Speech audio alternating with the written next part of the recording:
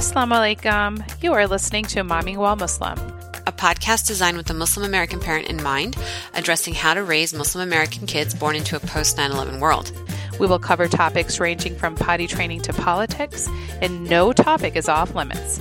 Along with our expert guests, we'll discuss what's new in the Muslim American diaspora, or just what's new at our own kitchen tables. Join us, Zeba Hassan and Uzma Jaffrey, who have a combined 8 kids and 25 years of parenting experience, as well as just enough crazy between them while they pioneer this journey we call Mommy While Muslim.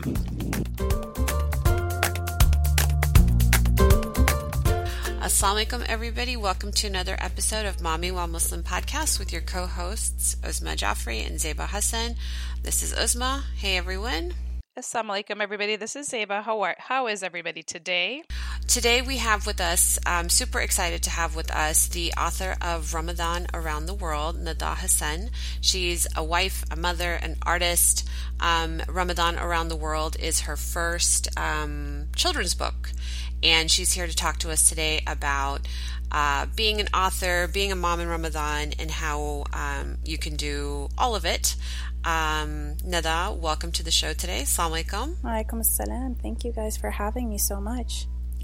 Nada is a total trooper. She's got 2 sick kids besides everything else on her plate today, and she's still joining us. So thank you so much for doing that. I appreciate it. Thank you guys. You'll hear kids in the background for sure. So everyone listening, just expect to hear that.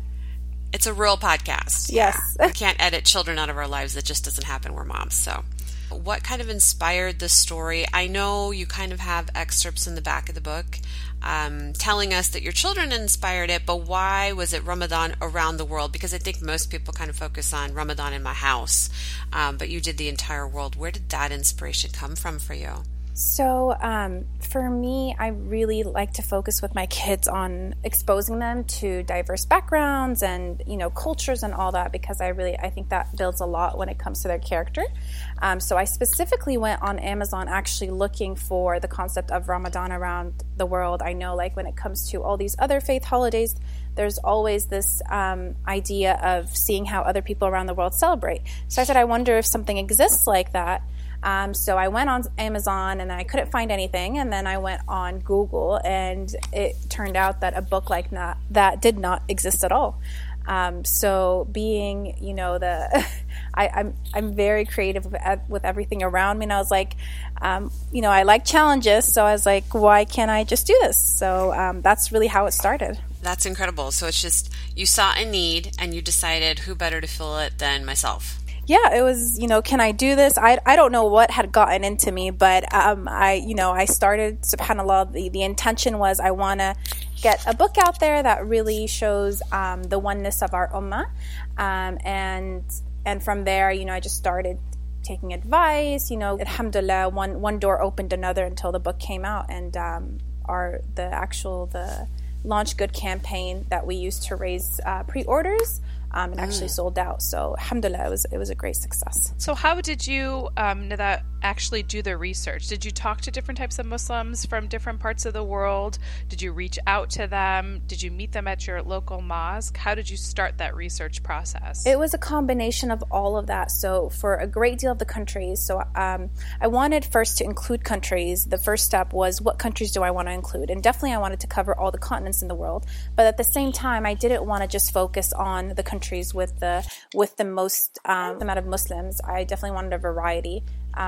So I started off by posting a simple Facebook question of people celebrating Ramadan around the world, and I had people tag their friends, and I would reach out to those specific people. So if there was a family that lived in Brazil, a Muslim family, I would reach out to them, and I wanted to make sure that they were also native, so they didn't just move there. I wanted to make sure that they've been there for years. So like in Mexico, there's the Mayan ancestors that go back to back in time. So I wanted to make sure that the Muslims that I interviewed from there are from that group of people. So they really give us a glimpse into how they celebrate Ramadan for years and years. So my question to you is, in doing the research, did you find like a thread that was common in all the cultures? or is everything just so different depending on where in the world you're from? There's definitely the cultural aspect of it that was different, the traditions and all that. I mean, definitely all the religious part of Ramadan. All the such as praying and going to Taraweeh and being generous, all that unified our ummah, and that's why this book was, the main goal was to show the oneness of our ummah, because in being so different in how we celebrate, when it came down to the core of Ramadan, we were still all the same. So that was what unified all the research, was just when it came down to it, it was all Ramadan, with the variations of how we celebrate, the family traditions, the foods, the table spreads, and it's what made each culture so beautiful. What I love is that it's not just the 7 continents that you span in specific countries that you talk about, but the different abilities. And that to me came as a surprise, where you had differently abled families well, we don't celebrating see Ramadan. that. We don't see that much in Muslim books and children's books. And all of the different abilities that were included, we know families with those specific abilities, and I would reach out to those families and ask them, what is the best way to word this for children to understand it? Because I wanted to make sure that the verbiage was appropriate, and alhamdulillah it worked, because some of those moms, so there was the mom who I reached out to there was a few moms who I reached out to ask about the best way to speak about autism, and she when she received the book, she said that her other kids, they saw that the fact that one of the kids had autism, and they got very excited, and they said, this is like our brother, and we've never seen anything like it before.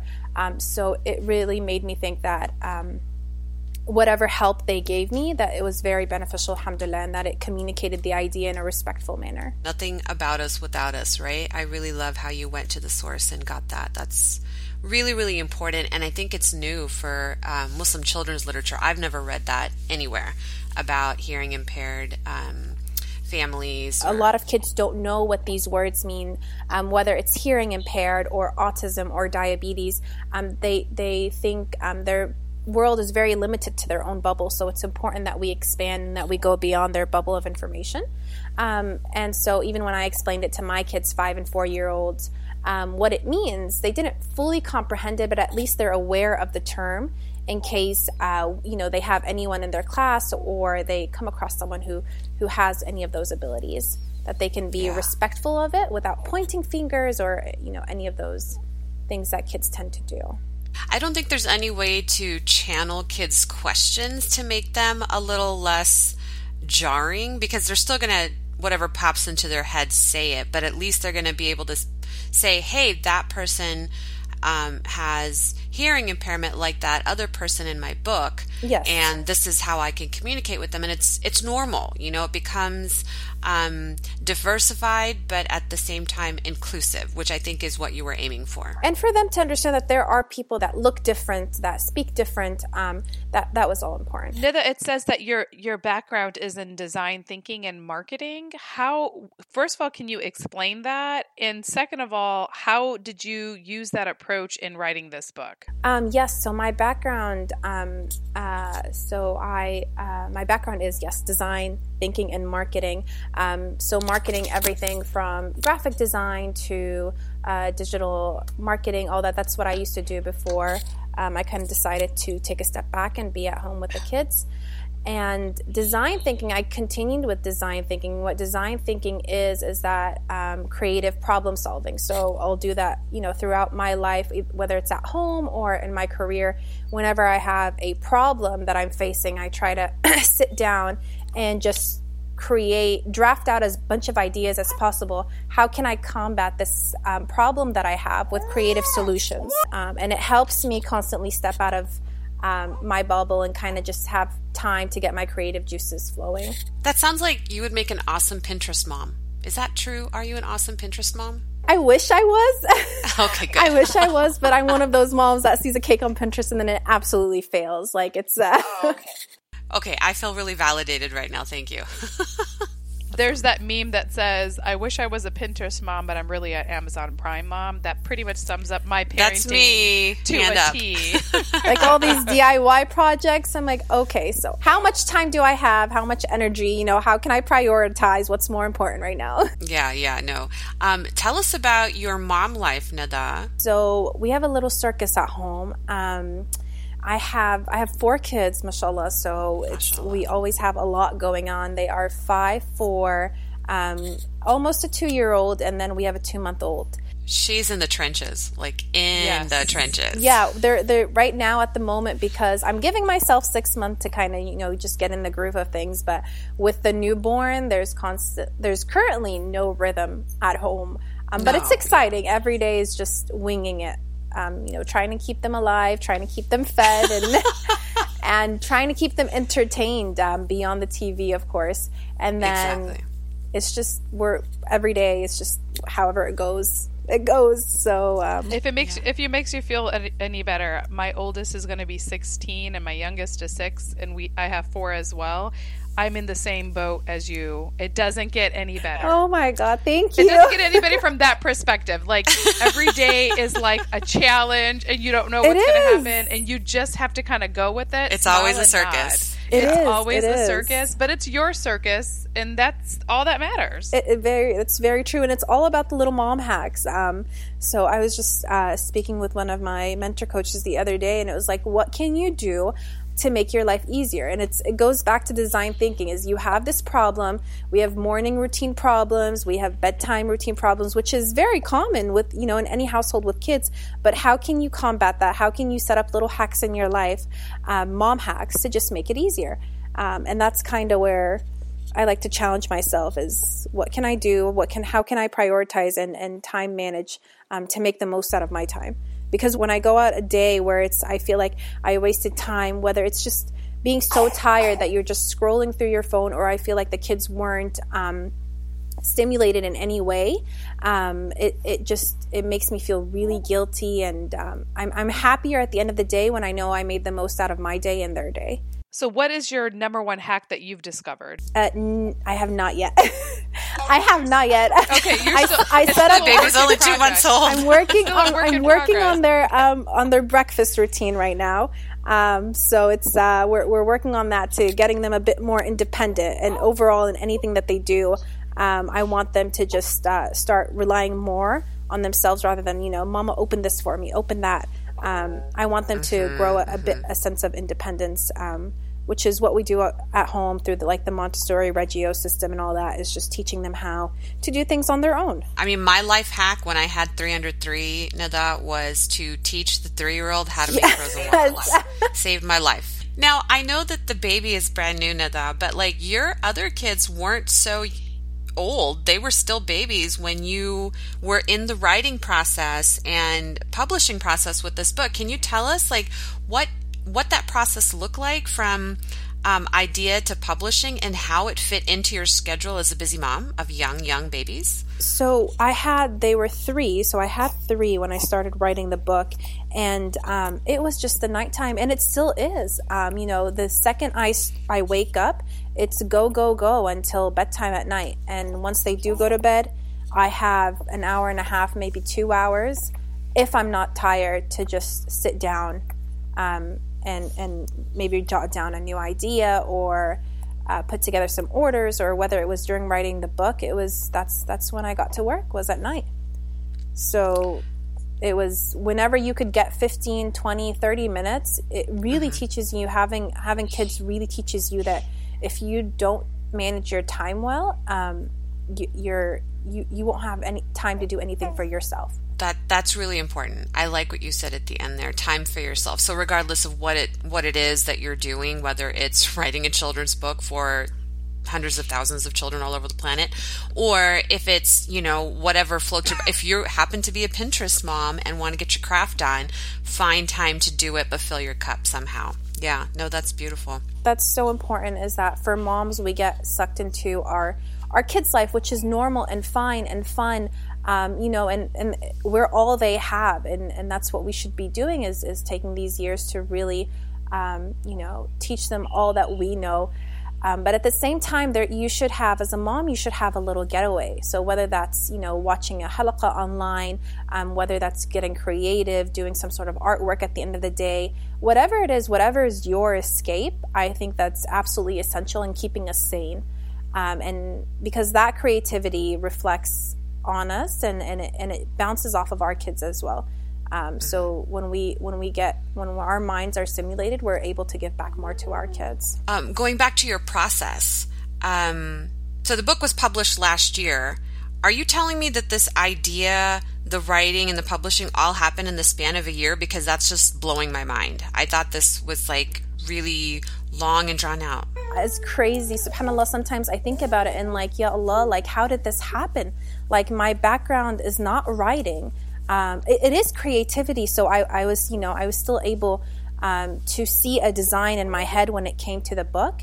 But alhamdulillah, from the start of writing to the research to having Minha, the editor, go over and review, and then Azra to take it from there, and just all her beautiful illustrations, it was a year. Definitely learned so much. Yeah. With publishing houses, did you find any resistance to what you wanted to do, or were they just like soaking it up? Like, yeah, absolutely, we know there's a market for this, and we want to put it out there. There's definitely a market, and now there are publishers that are focusing on Muslim children's literature.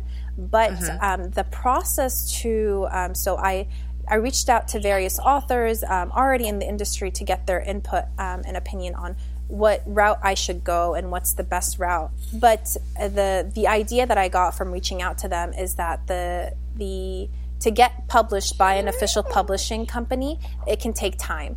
You first have to find an agent, and so it could take up to 5 years from when you jot down your manuscript for it to get approved, and for you to get a contract with a publishing company. So my book is actually self-published. Oh, wow. So what does that mean for us lay people? Like, what does it mean to self-publish? So when you have a publisher, they take your book, they take as an author, they hire an illustrator for you, they do your marketing, they distribute your book, they take care of all the online inventory stuff, whether it's Amazon, they distribute it to places like Barnes & Nobles, more mainstream stores. As a self-publisher, you do everything from start to finish on your own. So you find your illustrator. Basically, you're on your own. When it comes to marketing, when it comes to whatever it is, it's all on you. Yeah, that's what's blowing my mind. It's like, how did you do that with kids? Like, marketing with children is hard. I don't know how I do it, but it's just, I don't do it. I just wing things. Oh, okay. Well, that's good. That makes me feel a lot better. What can we expect, like a sequel to Ramadan Around the World? Because obviously you touched on several countries and several different abilities, but there's a lot more out there. Is there a plan to grow Ramadan Around the World, just given the reception that it's gotten? So Ramadan Around the World, I don't think a lot of people are like, oh, you should do Eid Around the World, or something along those lines. But I think it was so incredible because it was a new idea that really did not exist anywhere. Right. And so I don't think it'll be Eid Around the World, but what I'm trying to do right now is turn Ramadan Around the World into an experience. So beyond the book. So now we have several institutions around the country and internationally as well. They are setting up events with the theme of Ramadan Around the World. So it's where they have tables set up or booths or whatever it is, and kids get to tour Ramadan around the world. So from one table to the next, they get to experience what is Ramadan like in Brazil, what is Ramadan like in Egypt, and they have people behind those tables that speak to them, and they do a craft or an activity. So now you have a book that's not just a book and it's tucked away, but it's turned into an experience for the children to really to understand. So once you put something in hands-on, that makes a world's difference for a child. Are you doing a lot of like story times, readings, or any performances of the book? So I am, alhamdulillah. Last year was definitely a lot more because I didn't have a newborn. But this year, I've had to turn down a few just because it's tough to travel with a baby right now. So I'm hoping that by next year, inshallah, when the kids are a bit older, then I can start doing more tours around the country. For now, I'm just helping these institutions setting up their Ramadan Around the World events. Are these institutions mostly like Masajid that are trying to do something fun for Ramadan? Yes, so they are nonprofits, Masajid. I have actually some girls in Canada that are setting up a really cool, it's called, it's a pajama party. It's with the Ramadan theme as well. So it just varies. All mostly, of course, mamas that are trying to bring this Ramadan experience to their kids. Do you have any fun activities that you do with your kids currently to prep for Ramadan and during Ramadan? We do. There are a few good deed cards, just 30-day Ramadan booklets and whatnot. So I have that. But it's just during Ramadan, as much as I tell myself every year, I want to do this, I want to keep the kids engaged during Ramadan. Sometimes it's not as easy, said than done. So I'm hoping this year I can do a bit more with them. And I'm starting to have their Ramadan countdown calendar. We've hung up a few decorations. And then it's going to be on me to try to set up these activities, inshallah. So, now that we have your book and we've learned a little bit about how different Muslim families on the globe do Ramadan, how can we as moms diversify what's happening in our own homes, like at our kitchen table with our kids? Like, what can we bring to our children to make them realize that, hey, you have these brothers and sisters all across the globe? I find that the younger ones especially can't really wrap their brains around that. They can't, but at the same time, we can start the conversation. Like I said, each child will take it in differently. Each child will have their own understanding of the concept. But it's letting them know that these people, whoever that you see that might have a disability of some sort or who looks different than you. So I had my child once, point to someone and ask me about their skin color. And I said, Mama, they're Muslim, they're your friends and all that. So that to them is just a different concept, and it's important that we expose our kids to it. So whether bringing them dolls of different shades, skin colors, and whatnot, it starts in the little things like that around the house. When I was talking to somebody about this, they were like, oh, well, just bring in food from different cultures to your iftar table or to your dinner table and have that conversation. But I kind of wanted to think outside of food and kind of develop that empathy for our fellow man and explain that to them. But I like this idea of bringing diversified dolls to your children. Male or female. That was something that was really new to me. A Moroccan friend of mine used to do that. And I was like, oh, that's really interesting. Because she had girls, I had boys, so I didn't understand. I was like, oh, wait, I can absolutely do that right now for my sons. So that's good advice. You have to approach it in an active way. You can't just be passive about, oh, here are other people that look different than us. We're all Muslims. You have to show them. You have to welcome people in your home, people of all different cultures and races. And we tend to limit ourselves to our own little bubble. Even at the masjid, you'll find the Desi clique, you'll find the Arab clique. And we need to step outside of that. So we, as the next generation, we need to start pulling people into our groups, into our bubbles, and inviting them into our homes. Even though you're self-published, I found it really easy to find your book. If somebody were looking for it, where would you recommend they go? Because it's in bookstores now too, right? And I'm working hard. If anyone's listening to this, and we are trying to get the book into mainstream, I'm honored, honestly, to support for all the small businesses, the Muslim small businesses that have supported the book. Those are the pioneers, the vendor pioneers who have supported the book, and we're among the first to carry it around the world. But we're also trying to take it to mainstream stores like Barnes & Noble, and just to get people of other faith exposed to the book. A lot of public libraries around the country are stocking up on it, and they're finding the book through Amazon. But also there's the website www.ramadanaroundtheworld.com. And those are the two places. I do have a list of stockists around the world, so if you are based in any international country outside of the U.S., just let me know where you are and I can refer you to the stockist there. That list will be uploaded to the website soon. And one of the things we can probably do to get the book into mainstream is when you're at Barnes & Noble getting your free monthly drink, or you're taking the kids into story time, you can just walk on over to somebody with the name tag on and say, hey, do you have the book Ramadan Around the World? And they can order it for you. And if enough people do that, that would be one way for the stores to start sniffing out, hey, there's a need for this and we need to order more copies to be sold on our shelves. Is that correct? Yes, it comes down to us, the community, because, so for example, our library last year, we had a Ramadan event. It was the first event ever held in our city about Ramadan.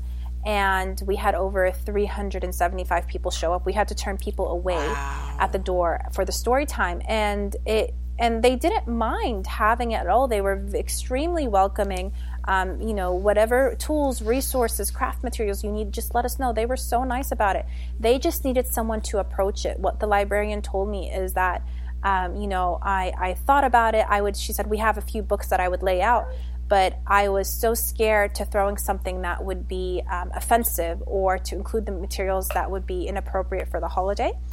So it really takes us, the community, to step out and say, we would like to hold events. Barnes & Noble would openly include these books if there's a need for it. It's not that they don't want to include it, they just don't know it exists. Yeah, it's a simple supply and demand thing, right? Which is a lot of mainstream stores now, are carrying Ramadan night decorations because they realize the need for it. Yeah, I mean, Party City has them now, so they've understood that, hey, we stand to make money off of people who celebrate Ramadan. At our local toy store, we have a whole display about Ramadan and Eid, and they have books there. And it was because of that, because there are people in the community that were just like, do you have anything?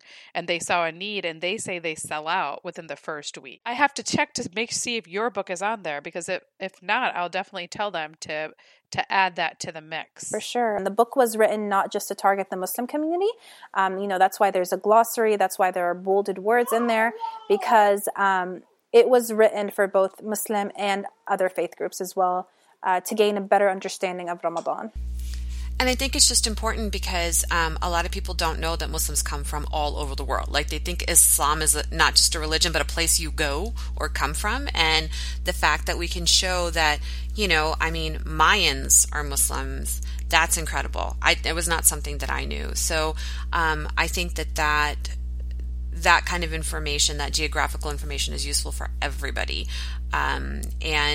Our Girl Scouts recently were asking us, hey, you guys participate in everything for us. We would love to participate in a holiday with you guys.